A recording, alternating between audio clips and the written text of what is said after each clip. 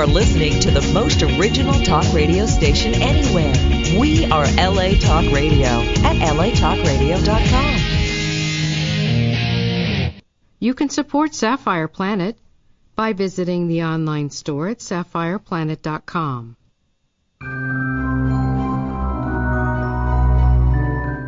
Welcome. Your journey is just beginning.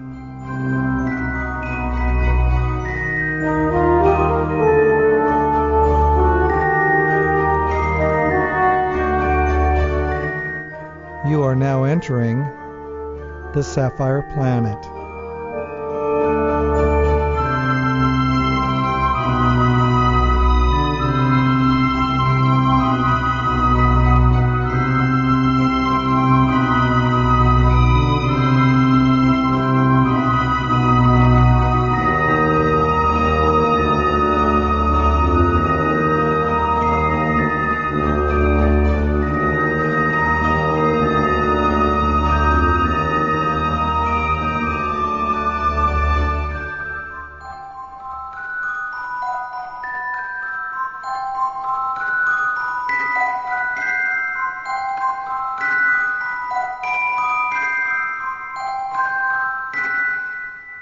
You are now in the Sapphire Planet.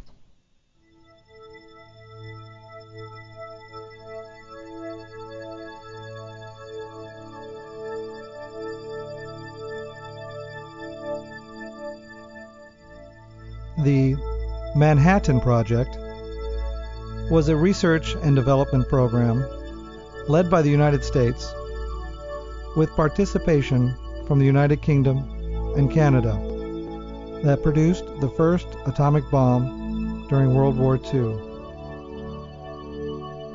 From 1942 to 1946, the project was under the direction of Major General Leslie Groves of the U.S. Army Corps of Engineers. The Army component of the project was designated the Manhattan District. Manhattan gradually superseded the official code name, Development of Substitute Materials, for the entire project. Along the way, the Manhattan Project absorbed its earlier British counterpart, Tube Alloys. The Manhattan Project began modestly in 1939, but grew to employ more than 130,000 people and cost nearly $2 billion, roughly equivalent to $25.8 billion in today's money. Over 90% of the cost was for building factories and producing the fissionable materials, with less than 10% for development and production of the weapons. Research and production took place at more than 30 sites, some secret, across the United States, the United Kingdom, and Canada. Two types of atomic bombs were developed during the war. First was a relatively simple gun-type fission weapon was made by using uranium-235, an isotope that makes up only 0.7% of natural uranium.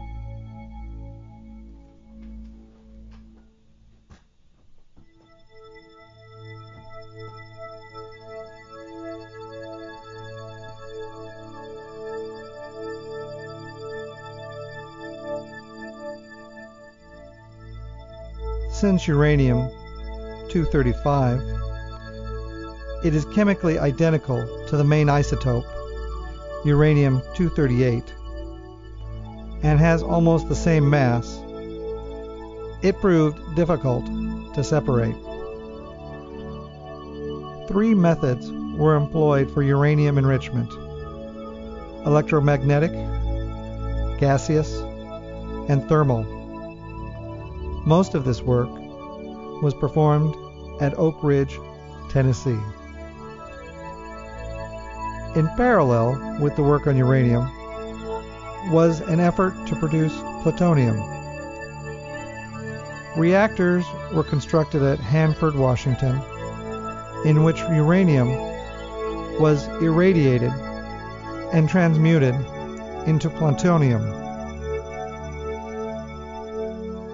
The plutonium was then chemically separated from the uranium.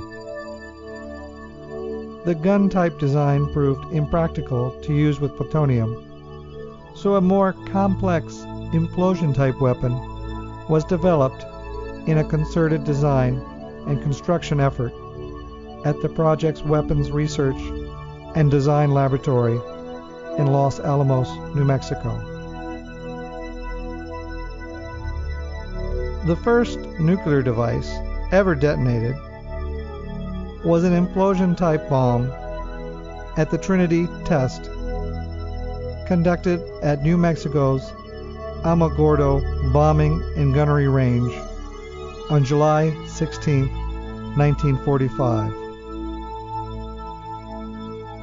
Little Boy, a gun-type weapon, and the implosion-type Fat Man were used in the atomic bombings of Hiroshima and Nagasaki, respectively.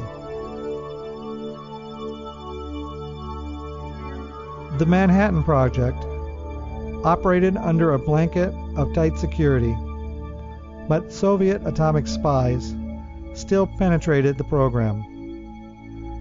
It was also charged with gathering intelligence on German nuclear energy project. Though Operations Alsos, Manhattan Project personnel served in Europe, sometimes behind enemy lines, where they gathered nuclear materials and rounded up German scientists. In the immediate post-war years, the Manhattan Project conducted weapons testing at Bikini Atoll as part of Operation Crossroads, developed new weapons, promoted the development of the network of national laboratories, supported medical research into radiology, and laid the foundation for the nuclear navy. It maintained control over American atomic weapons research and production until the formation of the United States Atomic Energy Commission in January 1947.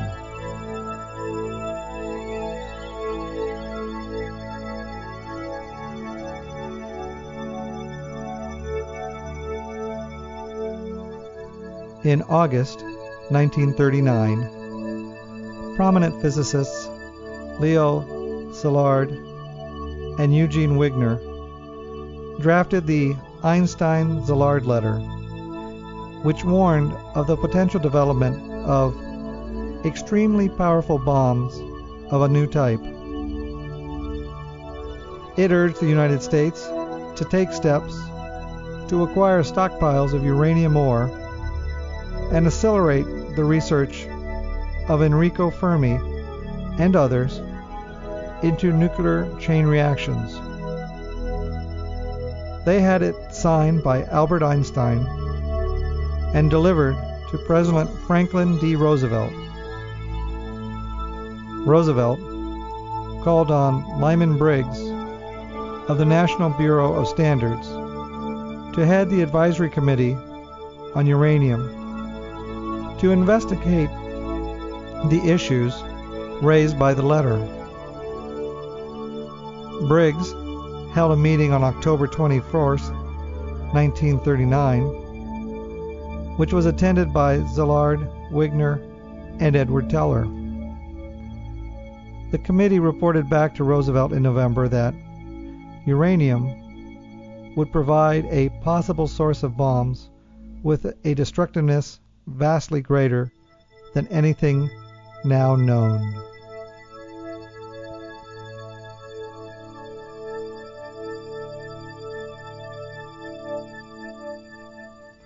Briggs proposed that the National Defense Research Committee, the NDRC, spend $167,000 on research into uranium, particularly the uranium-235 isotope and the recently discovered plutonium. On June 28, 1941, Roosevelt signed Executive Order 8807, which created the Office of Scientific Research and Development, or OSRD, with Vannevar Bush as its director. The office was empowered to engage in large engineering projects in addition to research. The NDRC Committee on Uranium became the S1 Uranium Committee of the OSRD. The word uranium was soon dropped for security reasons. In Britain, Otto Frisch and Rudolf Peierls at the University of Birmingham had made a breakthrough investigating the critical mass of uranium-235 in June of 1939. Their calculations indicated that it was within an order of magnitude of 10 kilograms, which was small enough to be carried by a bomber of the day. The March 1940 Frisch-Peierls Memorandum initiated the British Atomic Bomb Project and its MAUD Committee, which unanimously recommended pursuing the development of an atomic bomb. One of its members, the Australian physicist Mark Oliphant, flew to the United States in late August 1941 and discovered that data provided by the MAUD Committee had not reached key American physicists. Oliphant then set out to find out why the committee's findings were apparently being ignored.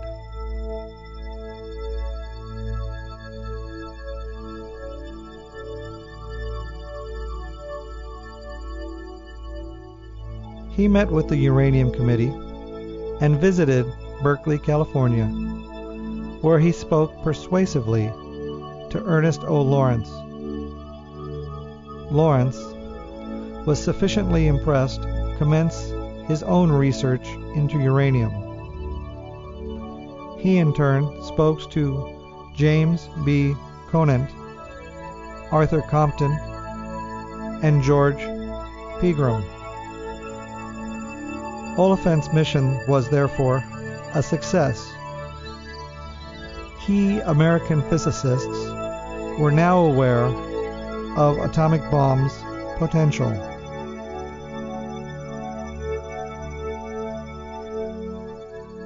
At a meeting between President Roosevelt, Vannevar Bush, and Vice President Henry A. Wallace on 9 October 1941, the President approved the atomic program. To control it, he created a top policy group consisting of himself, although he never attended the meeting, Wallace, Bush, Conant, Secretary of War Henry L. Stimson, and the Chief of Staff of the Army, General George Marshall.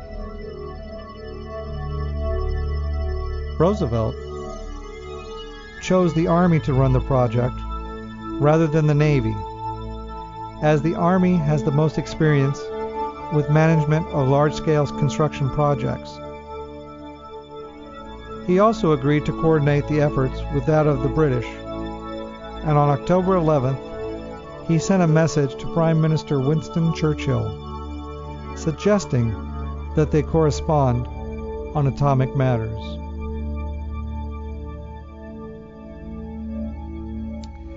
The S1 Committee held its first meetings on December 18, 1941, pervaded by an atmosphere of enthusiasm and urgency in the wake of the attack on Pearl Harbor and the subsequent declaration of war by the United States on Japan and Germany. Work was proceeding on 3 different techniques for isotope separation to separate uranium-235 from uranium-238. Lawrence and his team at the University of California, Berkeley, investigated electromagnetic separation, while Edgar Murphy and Jesse Wakefield Beam's team looked into gaseous diffusion at Columbia University,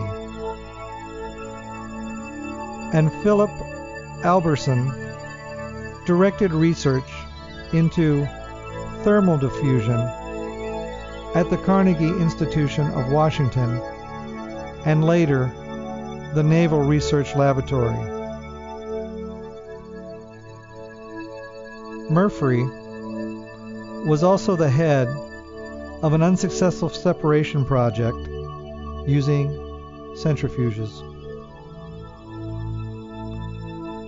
Meanwhile, there were 2 lines of research into nuclear reactor technology, with Harold Urey continuing research into heavier water at Columbia, while Arthur Compton brought the scientists working under his supervision at Columbia University and Princeton University to the University of Chicago, where he organized the Metallurgical Laboratory in early 1942 to study plutonium and reactors using graphite as a neutron moderator.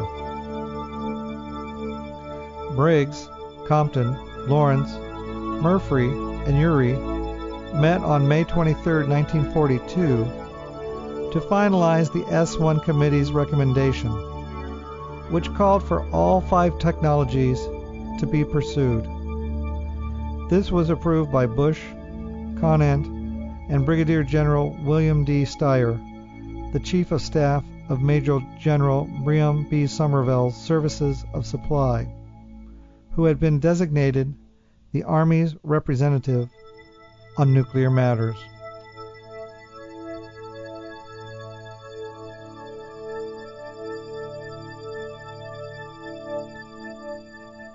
Bush and Conant then took the recommendations to the top policy group with a budget proposal for $54 million for the construction by the United States Army Corps of Engineers, $31 million for the research and development by OSRD, and $5 million for the contingencies in the fiscal year 1943. The top policy group, in turn, sent it to the President on June 17, 1942, and he approved it by writing "OK FDR" on the document.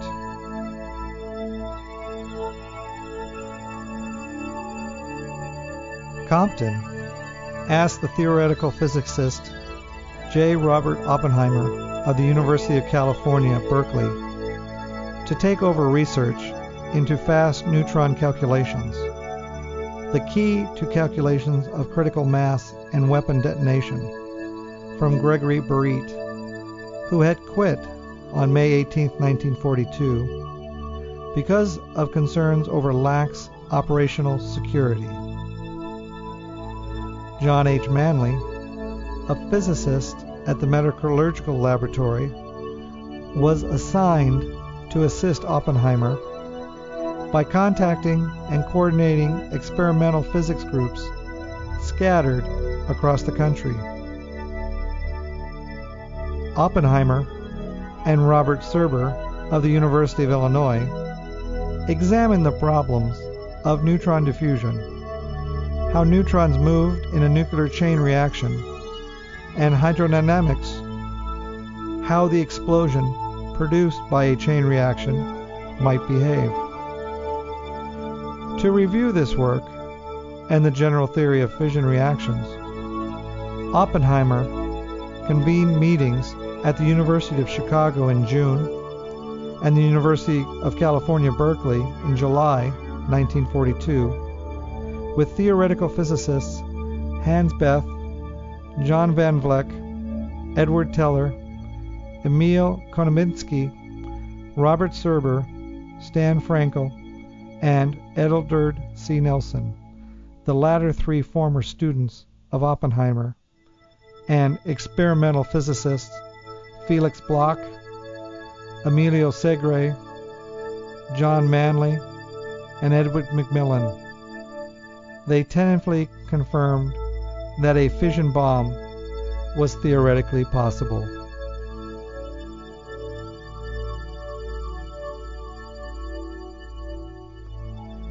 There were still many unknown factors.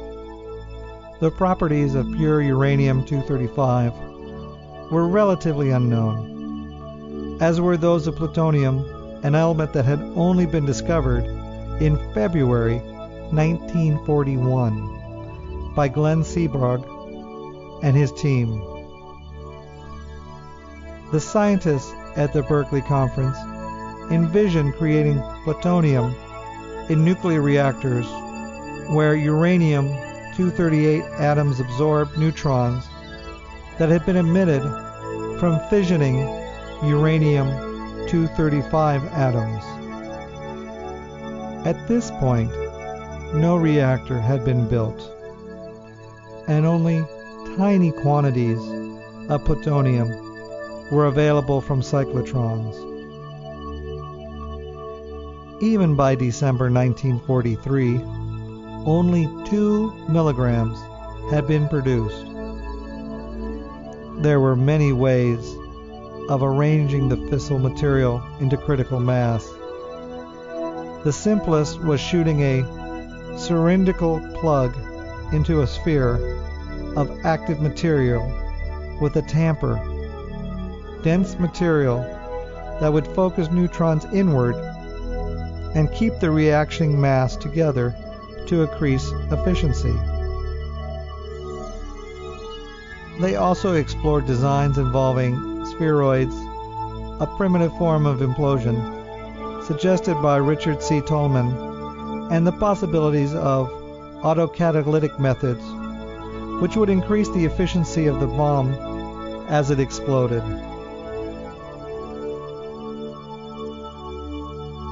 Considering the idea of the fission bomb theoretically settled, at least until more experimental data was available, the Berkeley conference then turned in a different direction. Edward Teller pushed for discussion of a more powerful bomb, the super bomb, now usually referred to as a hydrogen bomb, which would use the explosion force of a detonating fission bomb to ignite a nuclear fusion reaction in deuterium and tritium. Teller proposed scheme after scheme, but Bethe refused each one. The fusion idea was put aside to concentrate on producing fission bombs. Teller also raised the speculative possibility that an atomic bomb might ignite the atmosphere because of a hypothetical fusion reaction of nitrogen nuclei. Bethe calculated that it could not happen, and a report co-authored by Teller showed that no self-propagating chain of nuclear reactions is likely to be started. In Serber's account, however, Oppenheimer mentioned it to Arthur Compton, who, quote, didn't have enough sense to shut up about it, end of quote.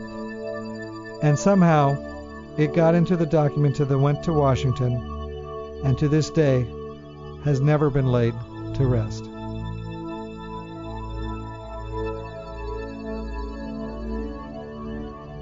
The chief engineer Major General Eugene Rybold, selected Colonel James C. Marshall to head the Army's part of the project in June 1942. Marshall created a liaison office in Washington, D.C., but established his temporary headquarters on the 18th floor of 270 Broadway in New York, where he could draw on administrative support from the Corps of Engineers, North Atlantic Division. It was close to the Manhattan office of Stone and Webster, the principal project contractor, and to Columbia University. He had permission to draw on his former command, the Syracuse District, for staff, and he started with Lieutenant Colonel Kenneth Nichols, who became his deputy. Because most of his task involved construction, Marshall worked in cooperation with the head of the Corps of Engineers, Construction Division, Major General Thomas M. Robbins, and his deputy, Colonel Leslie Groves. Rybold, Somervell, and Steyer decided to call the project Development of Substitute Materials, but Groves felt that this would draw attention. Since engineer districts normally carried the name of the city where they were located, Marshall and Groves agreed to name the Army's component of the project the Manhattan District. This became official on August 13th, when Rybold issued the order creating the new district. Informally, it was known as the Manhattan Engineer District, or MED. Unlike other districts, it had no geographic boundaries, and Marshall had the authority of a division engineer. Development of Substitute Materials remained as the official code name of the project as a whole, but was supplanted over time by Manhattan. Marshall later conceded that, quote, "I had never heard of atomic fission, but I did know that you could not build much of a plant, much less 4 of them, for $90 million. End of quote. A single TNT plant that Nichols had recently built in Pennsylvania had cost $128 million. Nor were they impressed with the estimates of the nearest order of magnitude, which Groves compared by telling a caterer to prepare for a meal for between 10 and 1,000 guests. A survey team from Stone and Webster had already scouted the site for the production plants. The War Production Board recommended sites around Knoxville, Tennessee, an isolated area where the Tennessee Valley Authority could supply ample electric power and the rivers could provide cooling water for the reactors.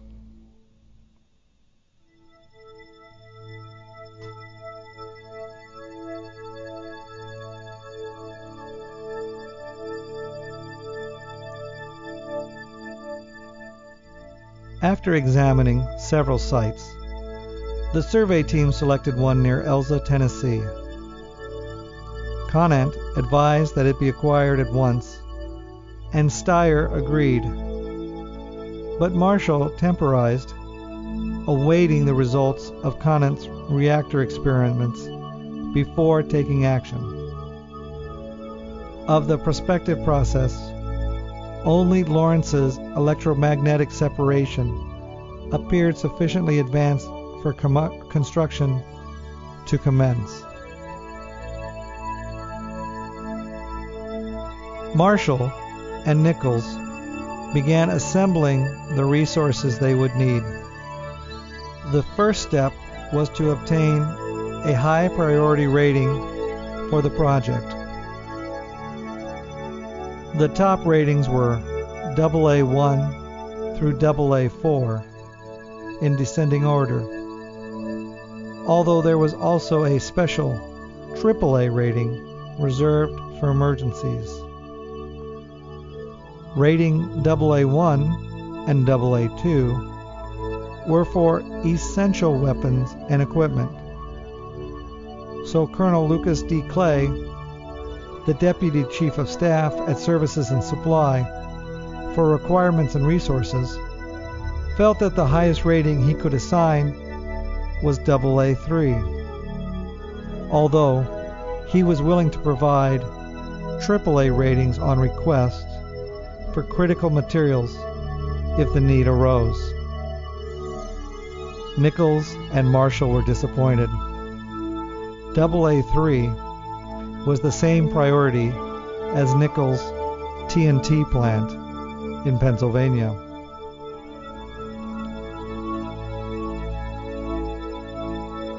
Bush became dissatisfied with Colonel Marshall's failure to get the project moving forward, specifically the failure to acquire the Tennessee site, the low priority allocated to the project by the Army, and the location of his headquarters in New York City. Bush felt that more aggressive leadership was required and spoke to Harvey Bundy and Generals Marshall, Somervell, and Steyer about his concerns.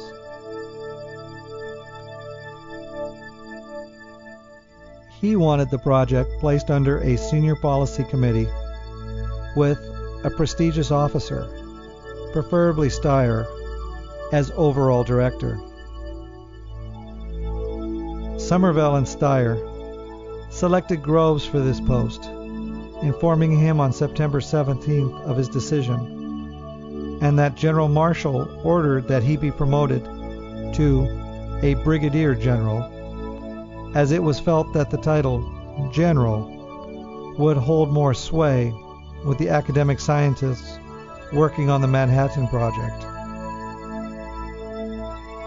Groves' orders placed him directly under Somervell rather than Rybold,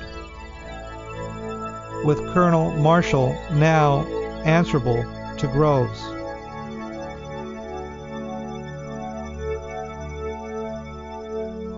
Groves established his headquarters in Washington, D.C. on the 5th floor of the new War Department building, where Colonel Marshall had his liaison office. He assumed command of the Manhattan Project on September 23rd. Later that day, he attended a meeting called by Stimson, which established a military policy committee responsible to the top policy group, consisting of Bush, with Conant as an alternate, Steyer, and Rear Admiral William R. Purnell. Tolman and Conant were later appointed as Groves' scientific advisors. On September 19th, Groves went to Donald Nelson, the chairman of the War Production Board, and asked for broad authority to issue AAA ratings whenever it was required. Nelson initially balked, but quickly caved in when Groves threatened to go to the president. Groves promised not to use the AAA ratings unless it was necessary. It soon transpired that for the routine requirements of the project, the AAA rating was too high, but the AA3 rating was too low. After a long campaign, Groves finally received a AA1 authority on July 1st, 1944.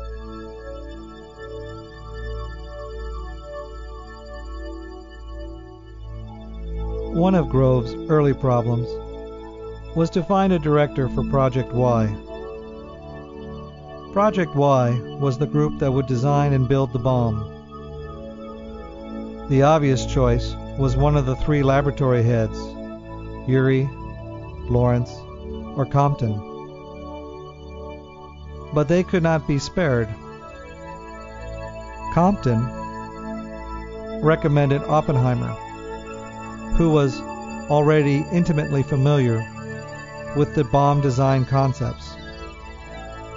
However, Oppenheimer had little administrative experience, and unlike Urey, Lawrence, or Compton, had not won a Nobel Prize, which many scientists felt that the head of such an important laboratory should have.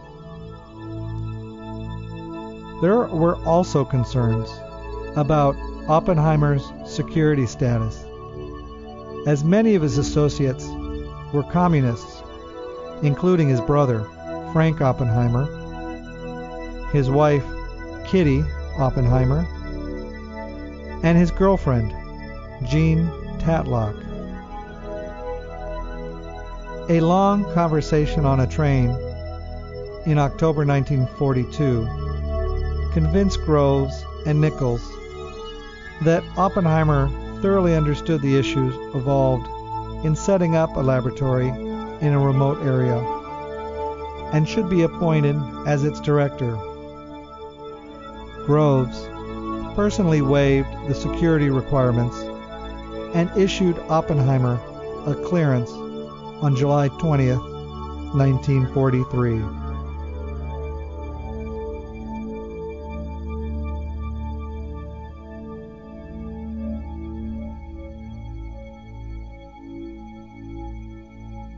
The British and Americans exchanged nuclear information, but did not initially combine their efforts. Britain rebuffed attempts by Bush and Conant in 1941 to strengthen cooperation with its own project, codename Tube Alloys. However, the United Kingdom did not have the manpower or resources of the United States, and despite its early and promising start, Tube Alloys soon fell behind its American counterpart. On July 30th, 1942, Sir John Anderson, the minister responsible, advised Churchill that we must face the fact that our own pioneering work is a dwindling asset, and that unless we capitalize it quickly, we shall be outstripped. We now have a real contribution to make a merger. Soon we shall have little or none. By this time, the British bargaining position had worsened. Bush and Conant had decided that the United States no longer needed outside help, and they and others on the Bomb Policy Committee wanted to prevent Britain from being able to build a post-war atomic weapon.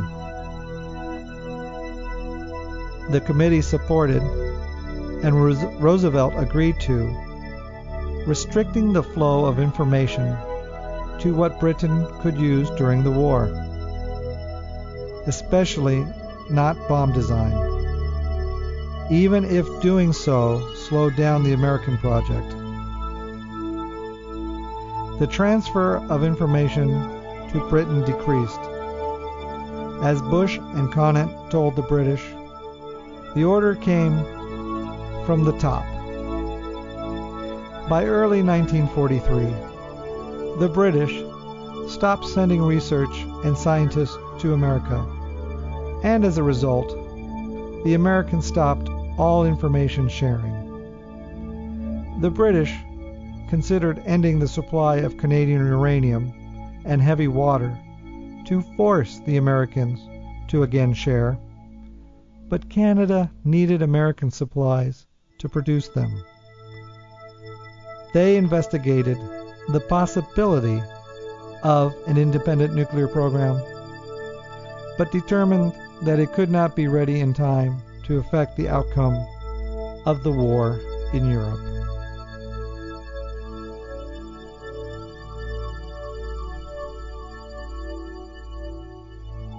By March 1943, Conant decided that British help would benefit some areas of the project. James Chadwick and one or two other British scientists were important enough that the bomb design team in Los Alamos needed them, despite the risk of revealing weapon design secrets. In August 1943, Churchill and Roosevelt negotiated the Quebec Agreement, which resulted in a resumption of cooperation between scientists working on the same problem. Britain, however, agreed to restrictions on data on the building of large-scale production plants necessary for the bomb. The subsequent Hyde Park Agreement in September 1944 extended this cooperation to the post-war period. The Quebec Agreement, established by the Combined Policy Committee to coordinate the effects of the United States, United Kingdom, and Canada. Stimson, Bush, and Conant served as the American members of the Combined Policy Committee. Field Marshal Sir John Dill and Colonel J.J. Llewellyn were the British members, and C.D. Howe was the Canadian member. Llewellyn returned to the United Kingdom at the end of 1943 and was replaced on the committee by Sir Ronald Ian Campbell, who in turn was replaced by the British ambassador to the United States, Lord Halifax, in early 1945. Sir John Dill died in Washington, D.C. in November 1944 and was replaced both as Chief of the British Joint Staff Mission and as a member of the Combined Policy Committee by Field Marshal Sir Henry Maitland Wilson.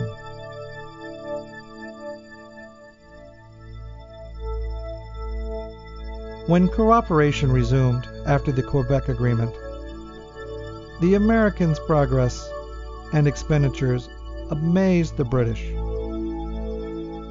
The United States already had spent more than $1 billion. That would be $13.4 billion today. While in 1943, the United Kingdom had spent about £500,000. Chadwick thus pressed for British involvement in the Manhattan Project to the fullest extent and abandoned any hopes of a British project during the war. With Churchill's backing, he attempted to ensure that every request from Groves for assistance was honored. The British mission that arrived in the United States in December 1943 included Niels Bohr, Otto Frisch, Klaus Fuchs, Rudolf Barrels, and Ernest Titterton.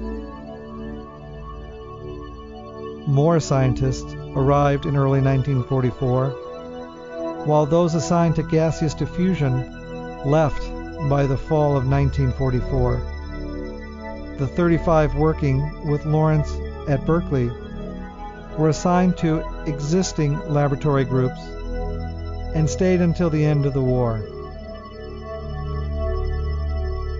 The 19 sent to the Los Alamos also joined existing groups, primarily related to implosion and bomb assembly, but not the plutonium-related ones. Part of the Quebec Agreement specified that nuclear weapons would not be used against another country without mutual consent, In June 1945, Wilson agreed that the use of nuclear weapons against Japan would be recorded as a decision of the Combined Policy Committee. The Combined Policy Committee was created the Combined Development Trust in June 1944, with Groves as its chairman, to procure uranium and thorium ores on international markets. The Belgian Congo and Canada held much of the world's uranium outside Eastern Europe, and the Belgian government in exile was in London. Britain agreed to give the United States most of the Belgian ore, as it could not use most of the supply without restricted American research. In 1944, the Trust purchased 3.4 million pounds of uranium oxide ore from companies operating mines in the Belgian Congo. In order to avoid briefing U.S. Secretary of the Treasury Henry Morgenthau Jr. on the project, a special account not subject to the usual auditing and controls was used to hold trust monies.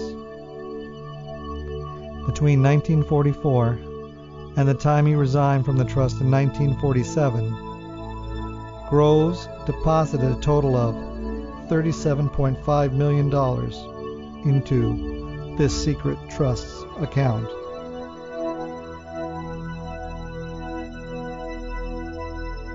Groves appreciated the early British atomic research and the British scientists' contribution to the Manhattan Project, but stated that the United States would have succeeded without them. Whether or not he was correct, the British wartime participation was crucial to the success of the United Kingdom's independent nuclear weapons program after the war, when the McMahon Act of 1946 temporarily ended America's nuclear cooperation.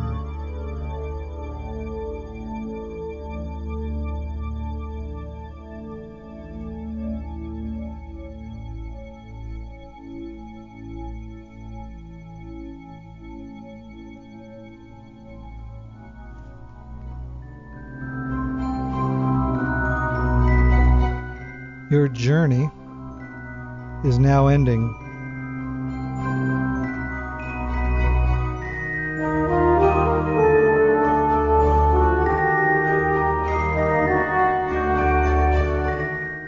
You are now leaving the Sapphire Planet.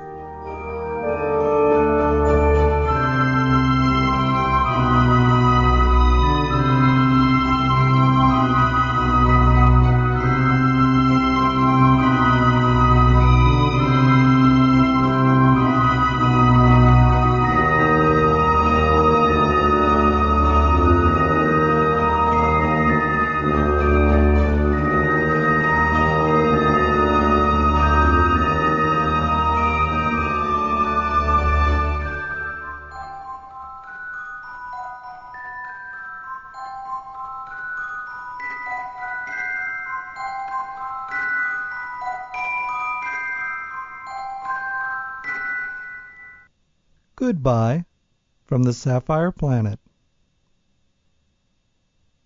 Own a piece of the planet? Now you can purchase Sapphire Planet merchandise online at sapphireplanet.com.